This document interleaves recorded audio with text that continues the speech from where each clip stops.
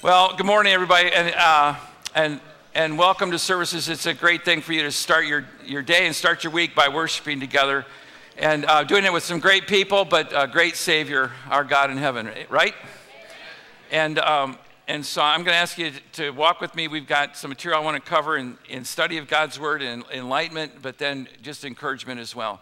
The new series for August is called Dream Again. I'm going to be in Psalm chapter 16, and then in Acts chapter 1. Psalm 16, Acts 1. If you have a Bible, turn to those two passages. And then some of this will be on the screen, and then there'll be others. There's notes in your bulletin if you want to take some notes. That'll help you. Dream Again is the series, and today I've entitled the message, Going Back to Move Forward. And sometimes you have to go back to be able to think forward. Like, why am I doing this? Oh yeah, this is why. And because we all have dreams. We do. We have dreams of a great life. Kids grow up wanting to be teachers or astronauts. How many of you were alive when we walked on the moon, July 1969? Remember where you were? Every kid wanted to be an astronaut, right? Yeah. We got home and I wrapped myself in tinfoil in the kitchen and walked around until my mother came in, and then I didn't sit down for about a week.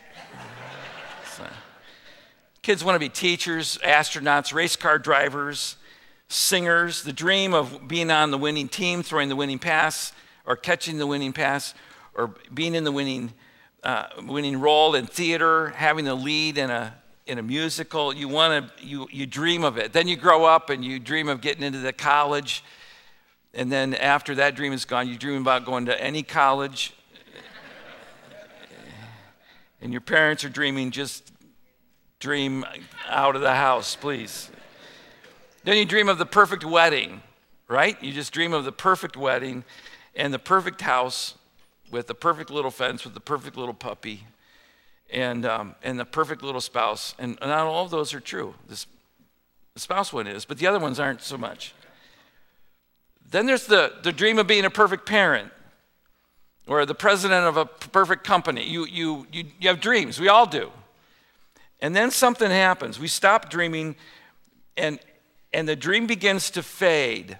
And the reason it begins to fade is because we've stopped the anticipation. We've hit the pause button on the dream, and maybe it didn't die. Maybe it just went to routine. So the dream went on a shelf, in a closet, down a hall, or in a box, or went to the attic for a while. And it isn't that it maybe died, because every so often it comes back, but we have to manage that dream because we have to live life now. We have bills to pay, right? I owe, it's off to work I go, right? You sung that song, right? And then that same thing happens to us spiritually. It happens to us emotionally, not just physically. I hope you get the transfer of this concept, because this happens to us even spiritually. There is a day when you trusted Jesus, and it was the day you learned John 3:16, for God so loved the world that he gave his one and only Son, that whoever believes in him will not perish, but have everlasting life. And the person who taught you that verse said, put your name in there, and you did, and you put your name in, and that became like the best verse in the Bible, and you had to find a way to share it with people because it was the dream. And you went home, and maybe you were a kid, and it was the end of VBS. You tried to tell your parents, but they were too busy. Why? Because the dream had died, and the dream was new to you. But you realized you could be forgiven of your sin. You could go to heaven. Or maybe it was the day you learned Ephesians 2, verses 8 and 9. For by grace you're saved through faith, not of yourselves. It's the gift of God. He gave me a gift, Jesus, and I received the gift, and I have eternal life, and I'm forgiven. I can't believe it. There's just this stress just melts off my back and out of my neck, and it just, it's like the muscles have relaxed because I know I'm forgiven. You can't help but tell that story because the dream is so fresh. And then one day, it's not quite as fresh, and then the next day, it's not as fresh, and then the next day, it's on the shelf. A month later, it's in a closet somewhere in a box down the hall. And we've forgotten to dream spiritually. And what I want to suggest is this. Sometimes we have to go backwards to figure out what it was the dream was to be able to move forward. We have to figure out what caused that dream and what the foundation of that dream was, so then I can dream again in the future. So today's message, going back to move forward. And when God created you and me, he did so knowing that Jesus would come to earth. And by the way, some people have always thought that this death of Jesus and the burial and the resurrection was like plan B, like we actually planned for him to be Savior. No, he was going to be Savior, but he had to pay for the sins. So that was never God's plan B. That was his plan A, that he would be despised and rejected of men, and he would be alone and on the cross, and he would pay for our sins. And so we would worship the Lord God of heaven because he would love us with an everlasting kind of love, Jeremiah would say. And then he would say this, I want you to not only love me, but I want you to love people, connect with people. And you're saying, you know what? I love God, but I don't really love people. I don't even like people. How many of you would say, most days I don't even like people? It's okay, you're in church. Yeah, we're laughing. You know why? It's no surprise to us. We knew it before you raised your hand, and I raised your hand. Yeah. So he wants us to love him, that's worship, love people, that's connection. But he wants us to grow, to serve, to share. Why? Because you work out your faith that way, and you add impact or value to why he left you here on earth. Otherwise, the day you trusted Jesus, he would have just zapped you to heaven. No, he has you on a mission here on earth, and you have to go back to that dream. He has you here for a reason. And it's to live out John 3:16, Ephesians 2:8, 9, and maybe another verse or two that you have. So there is an Old Testament passage that goes something like this from the Proverbs. And in the King James Version, it says, Proverbs 29, where there is no vision, people perish. You've probably heard that before. And you've heard that in high school or college psych class, not knowing, oh yeah, that's from the Bible. Yeah, it is. When there is no vision, people perish. They self-destruct. And the word for vision there is a Hebrew word shazon. Kind of sounds like something from an Archie comic strip, doesn't it? Shazon. No, or Batman. And some of you are going, calzone. Yeah, you're hungry. You'll have that later. Shazon. That word there is for vision, but it's the same word for revelation. In other words, if you don't get your eyes enlightened to what God has for you, you will self-destruct.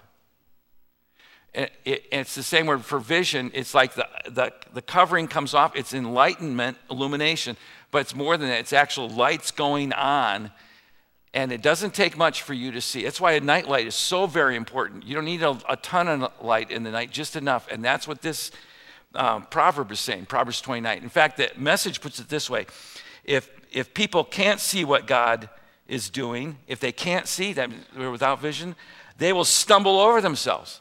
Haven't you seen that in life? Yes. They will stumble over themselves. And another translation says, they will cast off restraint. They'll just go crazy. They'll do their own thing. They'll become controlling or compulsive or lazy, or they'll go into causes, and those causes are only temporary fixes because it's their issue. So they become champion over an issue that really doesn't matter about life. And why do they do that? Because they don't have any vision. They don't see what God has for them. They don't see the bigger picture. If people can't see what God is doing, the Message, by the way, is a paraphrase of the Scripture. It's not word for word, but it's a great way to capture the thoughts of the Scripture. If people can't see what God is up to in their lives, they will stumble over themselves. But when they attend to what he reveals, what they see in the vision, if they attend to that, if they act on it, what does the Proverbs say? They're blessed. They're blessed. Old Testament word, they're happy.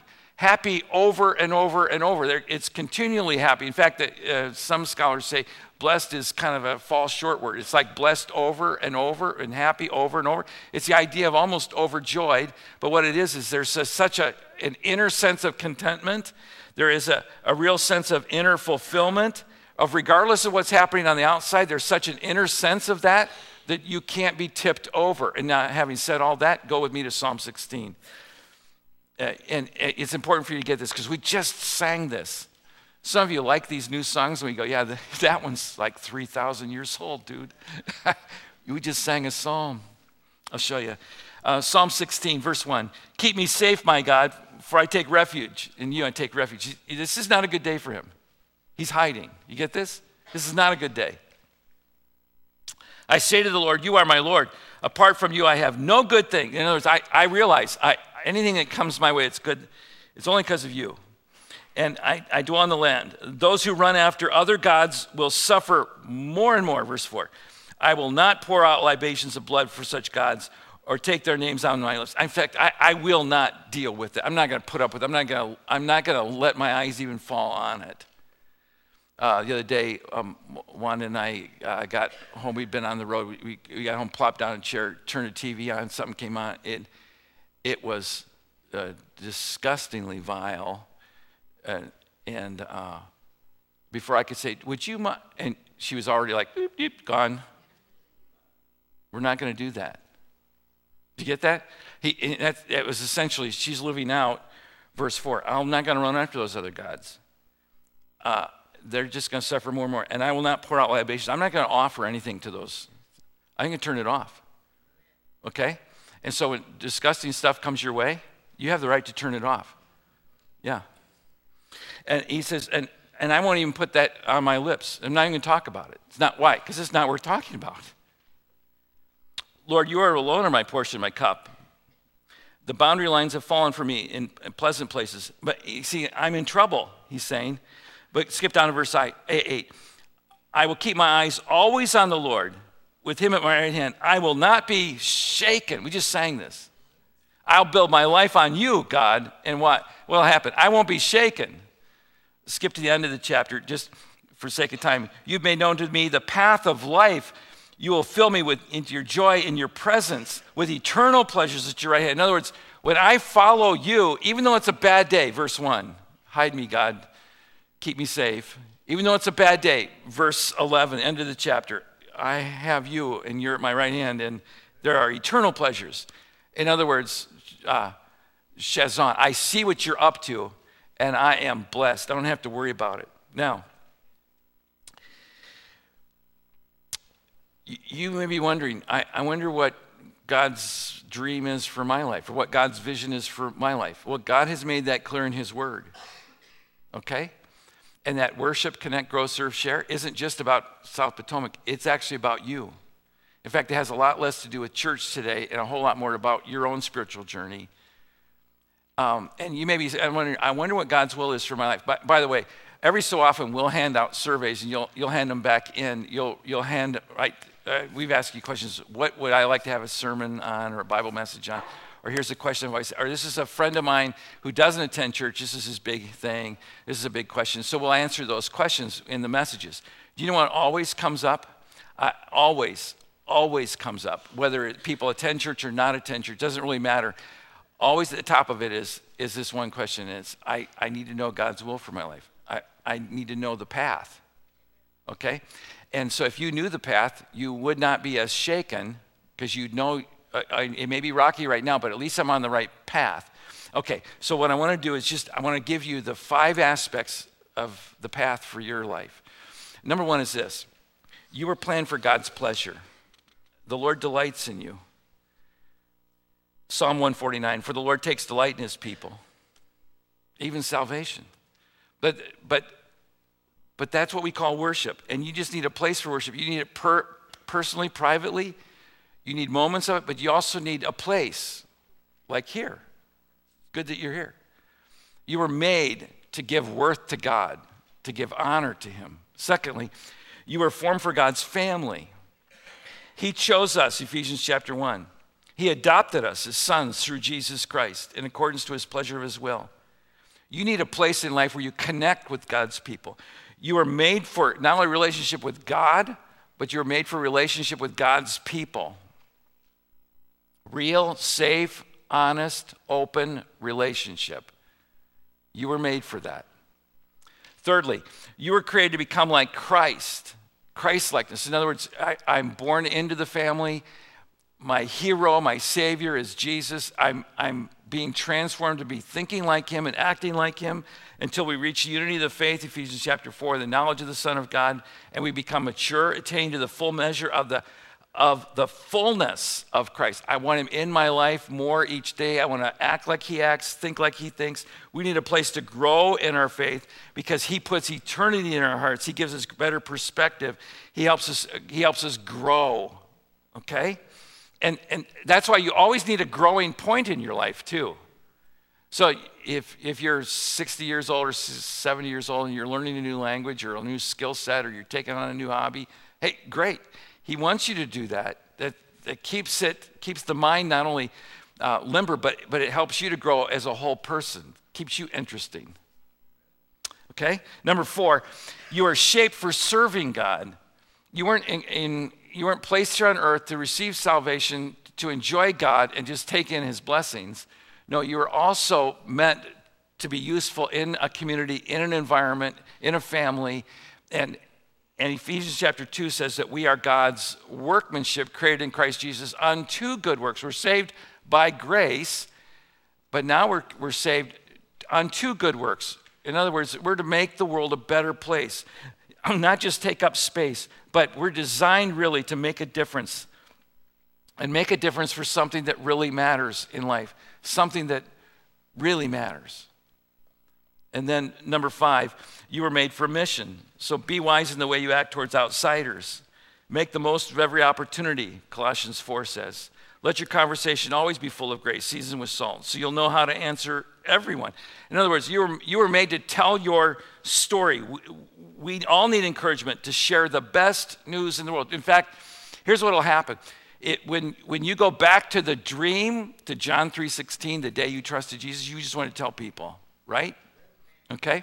All right. So it's like the engaged girl who's getting married. And she's so excited about getting married. And she loves the guy, but she loves the wedding too. It's okay to say, oh yeah. So she loves the guy, but she really loves the wedding. Oh yeah. And so when she goes in a store, she says, yeah, I'm picking out some napkins for my wedding. Right? Right? And then she goes somewhere else and she gasses the car and says, I got to fill the tank because I have a lot of shopping to do for my wedding. Right? Right? And then she goes to work and says, boy, it's really warm in here. It's so hot in here. I may have to take off my wedding ring for a moment. She'll find a way to interject it into the conversation. Does that not happen? Sure it does. Yeah.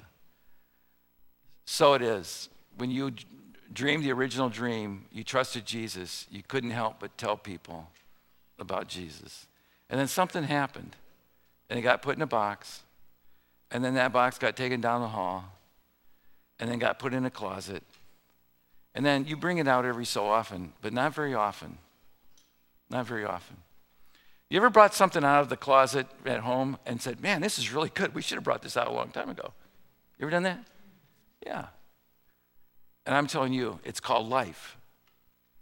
Go to the closet, pull it out, and put on the very things of loving God, worship, loving people, that's connecting, growing in your faith, serving people, and serving the Lord, and telling the best story in the world. That's your mission in life. That's God's will for your life. Now, I don't know where you are in those. You may have some strength and some weakness. And in a moment when we close it, we're going to talk about what's your strength and what's your weakness. I'm not sure building off of your weakness is the smartest strategy. Maybe building off one of your strengths is going to be. But God has a design, a chazon, if you will, a vision for you. And it will be different than anybody else's, and that's okay.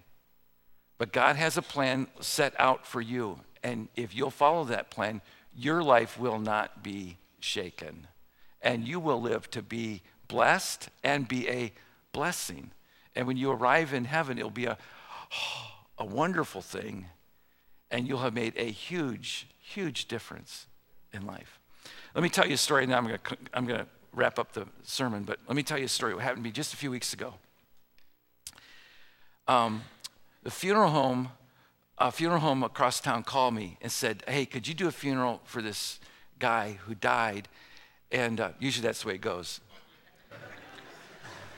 kind of implied. Okay. I don't know him. Well, tell me about him. Well, he worked for government. Oh, big surprise. He lived in D.C. He worked for government. Well, he worked for Justice Department. Oh, he did, yeah. How old is he? I asked him his stats. Let me see if my schedule's free.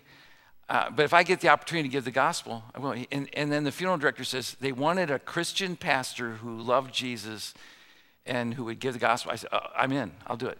Okay? If I'm available, I'll do it. He's 102 years old. Okay? Now, here's the story. It gets better. Because you're going to wish you'd gone with me that day. Okay? This is how good that day was. 102 years old. So now I'm thinking, not a lot of people are going to show up at this funeral because most of his buddies are dead, right? In fact, the ones who are in heaven are thinking, hey, he didn't make it. Okay? Okay. All right. You're laughing, but he's not. Okay. So anyway, so I get the info on this guy. Well, then I reach out to the wife, who's got to be ancient. I mean, she's a collector, should be in an antique store, you know? She's old. And she says, my hearing's not very good, and then she says, we wanted a Christian pastor. And then she goes on to say, our pastor's gone. And she said, everybody we know has died. And they attended this, she told me the name of the church, it was in the district. And then they moved out to Oxon Hill, and then you know how it is, they come out of the district as they retire. And she says, and all of our friends have died, and then the church changed hands. It's changed hands a couple of times, and she says, we don't know the last couple of pastors because we were old when that guy got there. You know, and you think about it, it's true. Well, then she says, my husband wrote a book, and my son will stop by and give it to you. Oh, good. Now I have to read 200 pages prior to the funeral. So the son stops by, and he says, let me give you like 6 pages to read. This will give you the life of my dad. He said, my dad was a believer in Jesus, but he grew up in the South, very, very, very poor. And he said, so his mother died, his dad remarries, the new mom hates him, he can't get any food, he has to steal to get food. His dad puts him in the Conservation Corps and then takes the money that he earns from Conservation Corps. Okay? It's 100 years ago. So he's a teenager, doesn't finish high school because he's in the Conservation Corps. So what does he do? He runs away and joins the Navy. At least then he can get his own check. Okay? Unfortunately, after he joins the Navy, Pearl Harbor happens. Okay? And he survives Pearl Harbor. He ends up living in World War II in the Pacific, and actually ends up in the Atlantic and then back in the Pacific, and comes home, goes back to Louisiana where he's from in the South, and gets a bill so he can get some education, decides, I want to become an attorney. Becomes an attorney, and he realizes all the bad things that have happened to orphan kids like him, so he goes into the orphan side. This is where all the bad stuff of your life, he decides, I'm going to fix all that. And while he's there, I need to tell you too, this guy's white, living in the South, working on orphan care. This will all make sense in a moment, or in 20, 30 minutes or so.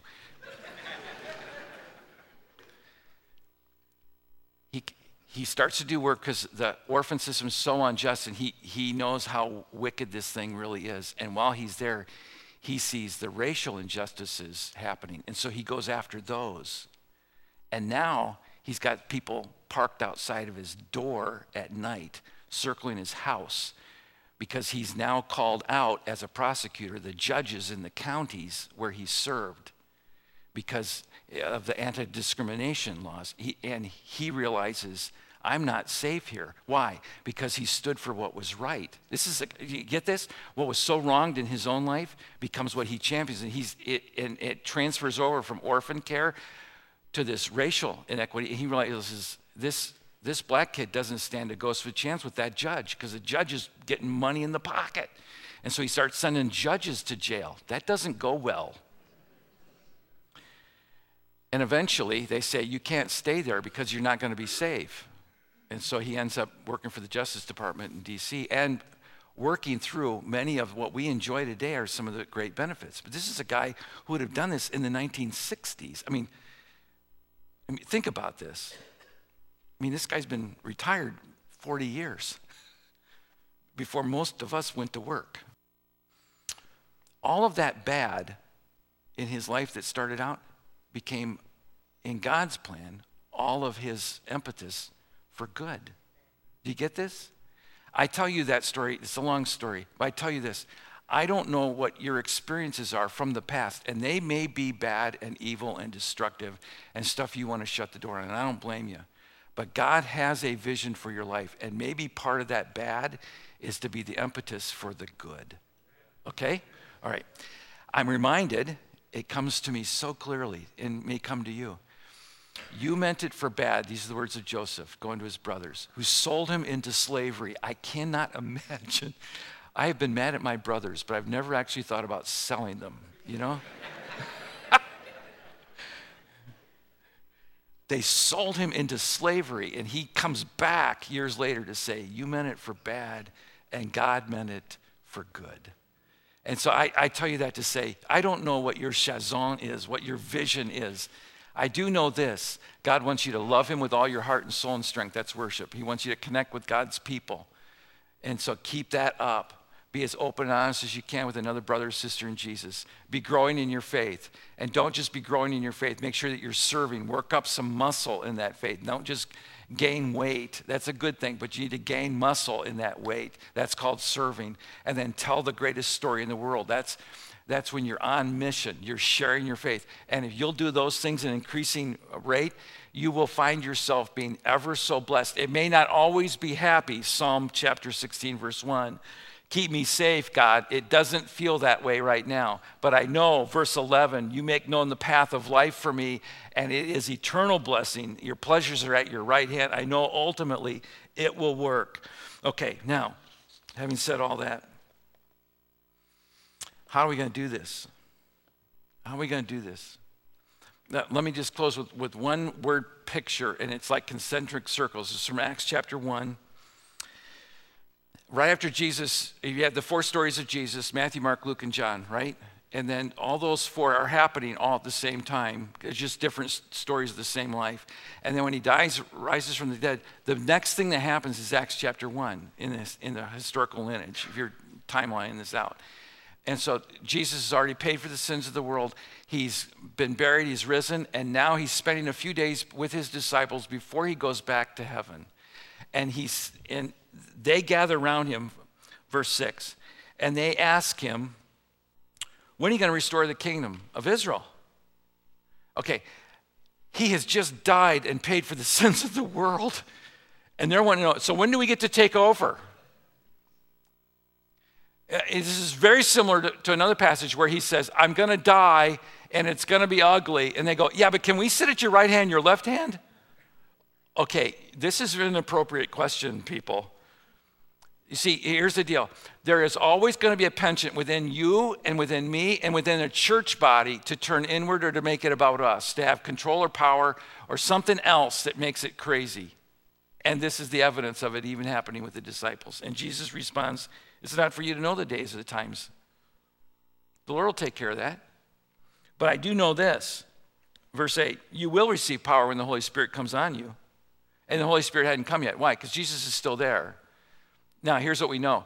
We know this. What happened with the New Testament church is after Jesus went to heaven, the Holy Spirit came. And then every time after that, when people trusted Jesus, the Holy Spirit moved in. He said, you wait for the Holy Spirit. When he comes, you will be my witnesses. Verse 8. You'll be my witnesses in Jerusalem, Judea, Samaria, and the ends of the earth. When that faith all comes together, you will be witnesses. Witnesses of the power of God to forgive because you've been forgiven. Witnesses to the patience that you possess because someone was patiently waiting for you to come in faith. You'll be a witness to God's eternally glorious grace because you have been graced yourself with God's favor. You will be a witness of truth because you have found a solid rock foundation to build your life upon. You will be witnesses. And by the way, a witness is a witness. A witness just tells what they know. What they don't know, they say, I'm sorry, I don't know. I didn't see it that way, or I didn't see it at all. This is what I did see. That's what a witness does. A witness, write this down, is not the judge, okay? The witness is not the jury. The witness is not the prosecutor. The witness is not the bailiff. The witness is not the court recorder, okay? He's not the defender. The witness is the witness. All the witness does is just tell what they know. All I know was once I was blind, now I see. That was the witness of the guy. Okay, so he says, you go and you make a difference in your world, and you're going to do it in 3 different spheres. And you do it in Jerusalem, that's your own hometown. So wherever you are this week, that's where you're to witness. You're to tell your story and repossess that dream.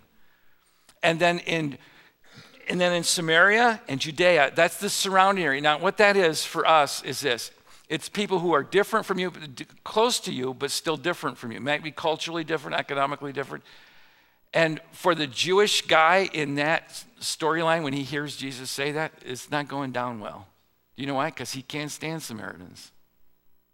And when I say that, you can't stand, and then you fill in the blank. Okay? Whatever that is. And it may be for you an ethnicity or a people group or an age or whatever that would be. And your job is to be a witness to people closest to you and the people who are slightly different from you. That's Judea, Samaria. And then you're to be a witness all the way around the world, to the outer ends of the world. So make a difference in my world. Mark chapter 5, Jesus said, go, I love this, go home to your own people, Jesus said, and tell them. So go home to your own people. Tell the story at your own home. You be the first responder to your friends and your family. Just tell your story. But then secondly, make a difference in your own world. Secondly, then make a difference beyond your world. In other words, you're going to have to adapt your life a bit to reach the people who are different than you. And Paul writes it this way, 1 Corinthians 9, 22, 23. I become all things to all people. Why? So that by all possible means I could save some. I may have to limit my freedoms. I may have to change my language. I have to eat different foods or listen to different music. That's okay, because the universal language here is going to be love. They're going to get that if I just love them and I witness, tell my story, make a difference beyond my comfort zone, and then be the witness all the way around the world. He says, I consider myself worthy of nothing to me. My only aim is to finish the race and complete the task. Another translation says, and complete the mission that the Lord gave me, Acts 20, verse 24. So I just encourage you to get on board with something worldwide. And for some of us, that sounds really daunting. It sounds like incredibly hard. It's not. It's really not. And then others of us would say, you know what they need? They need more preachers and teachers. They really don't. I mean, preachers and teachers are nice. And they'll always need preachers and teachers. They'll never turn one down. But the world needs them all the way around the world. A number of years ago, I met a couple who had just returned from the Ivory Coast of Africa. Yeah, the country's called Côte d'Ivoire, if you're looking it up. It's right at the Liberia, right on the west coast of Africa. This guy was a diesel mechanic. So he worked on Freightliners and Max, I almost said Big Macs. Mack trucks. He could fix cars too, but he was a diesel mechanic. He'd made his money, had his retirement. He and his wife had children. Those children were raised. The house was paid for, but he's old enough to retire, and he has this nest egg. So he's made his money. Now he wants to make a life, and he's home. He's about to come home and bug the heck out of his wife. It's called retirement, and she's going, I don't think I can do this. I'll go get a job someplace if you're going to be home all day. How many women know that? No, don't raise your hand. Okay. So anyway, I only know this because my mom got jobs for my dad in retirement. My dad didn't even know. He goes, what does it pay? She says, I don't know. You're going.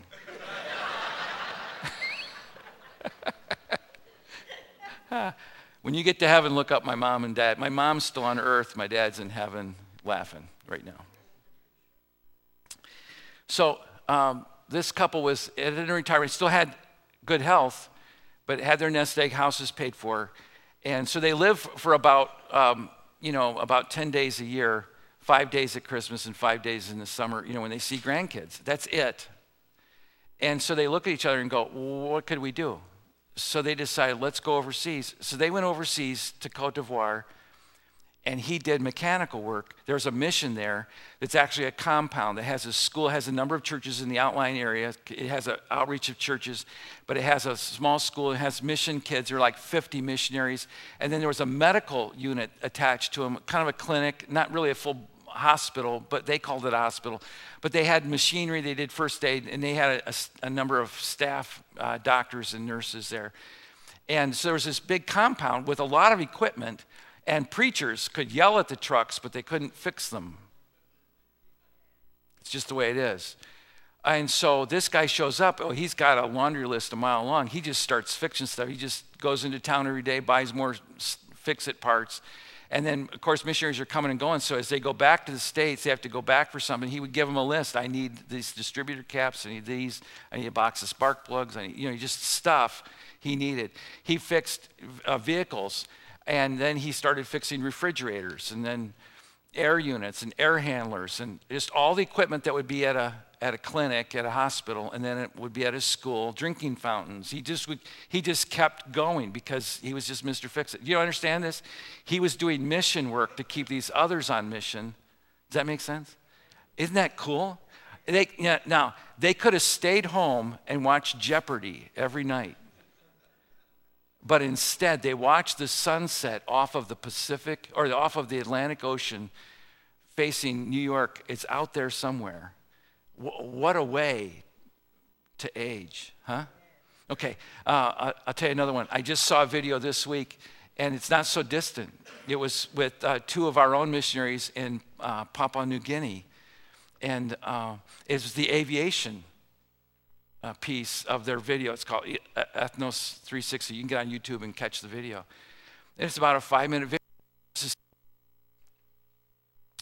It just tells the story of this aviation team and what they do to get the good news out and help plant churches and do some relief work and some first aid safety work, but they need mechanics. And so they're not asking for preachers or teachers. They need airplane, helicopter mechanics. That's all part of being on mission. And it could be that you have made it's time for you to make your mission come alive. It could be that you say, I have a nest egg. Then that couple spent 4 years in Cote d'Ivoire. It wasn't forever. It was 4 years and then they're home. And they came home at Christmas. They'd fly home and see the grandkids, and then go, oh, this snow's killing us. We're going back. Isn't that cool, though? And they had the next 4 years to catch up on their Jeopardy episodes. But you understand how small our world is if you turn it inward, and how big it is if you turn it outward. So here's what I want to do. I want to take just a few minutes. If you've been writing notes, good for you. Take those words again. Worship, connect, grow, serve, and share. And they're in your notes. You've been taking notes. But what I want you to do is, I want you to worship, loving the Lord your God, connecting with God's people, growing in your faith, serving somewhere God's people, and then sharing the best news in the world. Of those 5 terms, circle maybe your strongest one. You say, I'm doing pretty good here. Okay? Now, the surprise to you is this. I'm not going to ask you to underline your weakest one. Actually, what I'm going to ask you to do is go to your second strongest or your third strongest. Maybe your third strongest one. Maybe one that's okay. You may say, you know what? I have a good relationship with the Lord in worship and quiet time with the Lord, but I don't serve really well. But it's not my worst one. It's just okay. And what I want to do is I want you to lift the level of that one, because you're going to have a better chance of success because it's already partly in motion. You say, I do serve some, but not consistently. So you'd say, okay, this fall season, as we head into the fall season, I'm going to dream again. And that box of serving is going to come off the shelf down the hall. It's going to come out, and we're going to open it up on a coffee table in the living room. And we're going to develop that one this fall. For you, it may be that you're good at worship, but not so good at connecting with God's people. You're saying, okay, this fall, I'm gonna work harder at the connection one. It's on a 1 to 5, it's a 3 right now. Okay? And I'm not even asking you to work on your worst one. I'm asking you to work on one that's kind of average. So you have your best one, and then you have one that's just okay. And that one is the one we're going to focus on in prayer right now. Would you bow with me?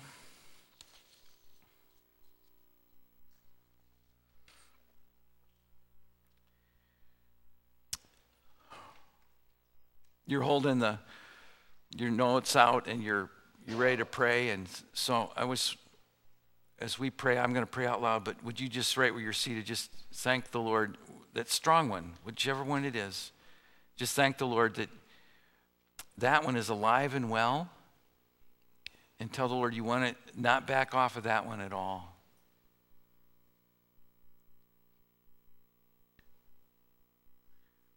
But God, what we want to do is we want to keep that one going full steam, but there's another one that we need to work on just a little bit. It's doing okay, but we want to really bring that one up a notch. And between you and the Lord, help me dream again.